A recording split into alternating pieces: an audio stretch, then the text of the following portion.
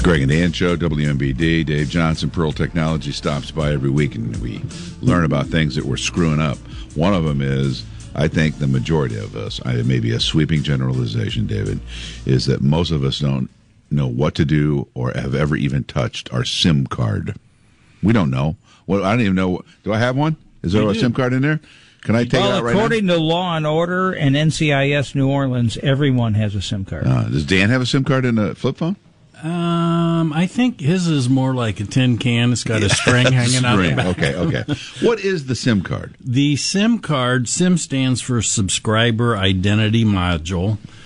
For cell phone history, it's been like a memory card that slides in there, and it ties your piece of hardware, your phone, to your account at Verizon or AT&T or wherever. Okay. So now some of them are electronic, and it's not really a card, but there was a physical, in many cases. And there still is, yeah. A physical in card. A lot of phones. And it's real tiny. It's real tiny. Okay. So let's say why are the bad guys involved with SIM cards? Okay, well, that's a good question. Multi-factor authentication. So when it used to be like Greg Batten, I bet his username is Greg, and I bet his password is WMBD. Shut up.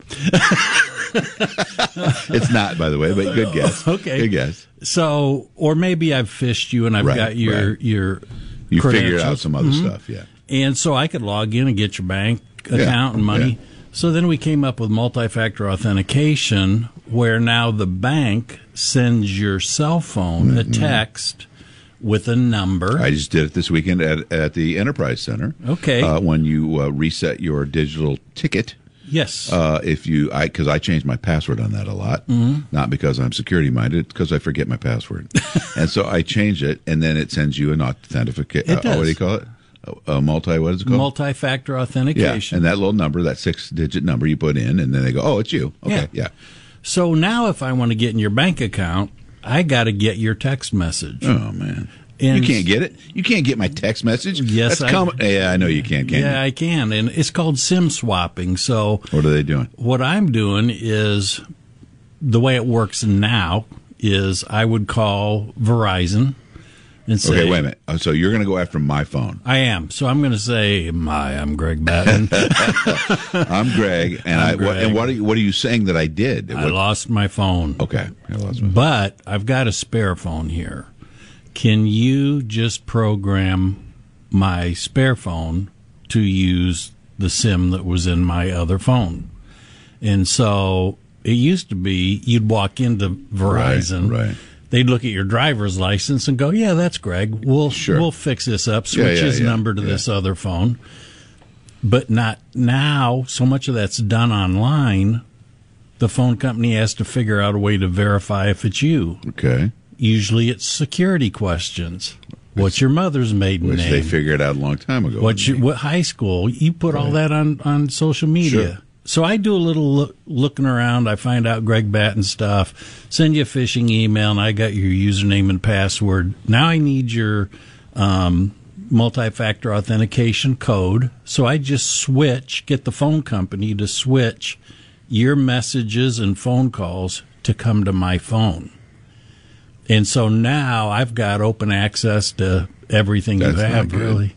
So that's called SIM swapping. It's gotten more and more and more prevalent because it's a way around multi-factor authentication. Now what the good guys have done to counter that, like Verizon, will let you set up a PIN. So if I call Verizon and say, hey, I need to switch my number or something, they say, not until you give us your PIN. Yeah. That's fun because I like going to the Verizon store to give them my PIN because even they don't believe me when I tell them the PIN. Right. I'm not going to tell you what it is. They don't believe me because my PIN is so old. Some of the new employees are like, this can't be your PIN. I said, plug it in. Do it. Every time they go, wow, that is your PIN. Is it Roman numerals? No, yes, it's in slate. I chiseled it into rock.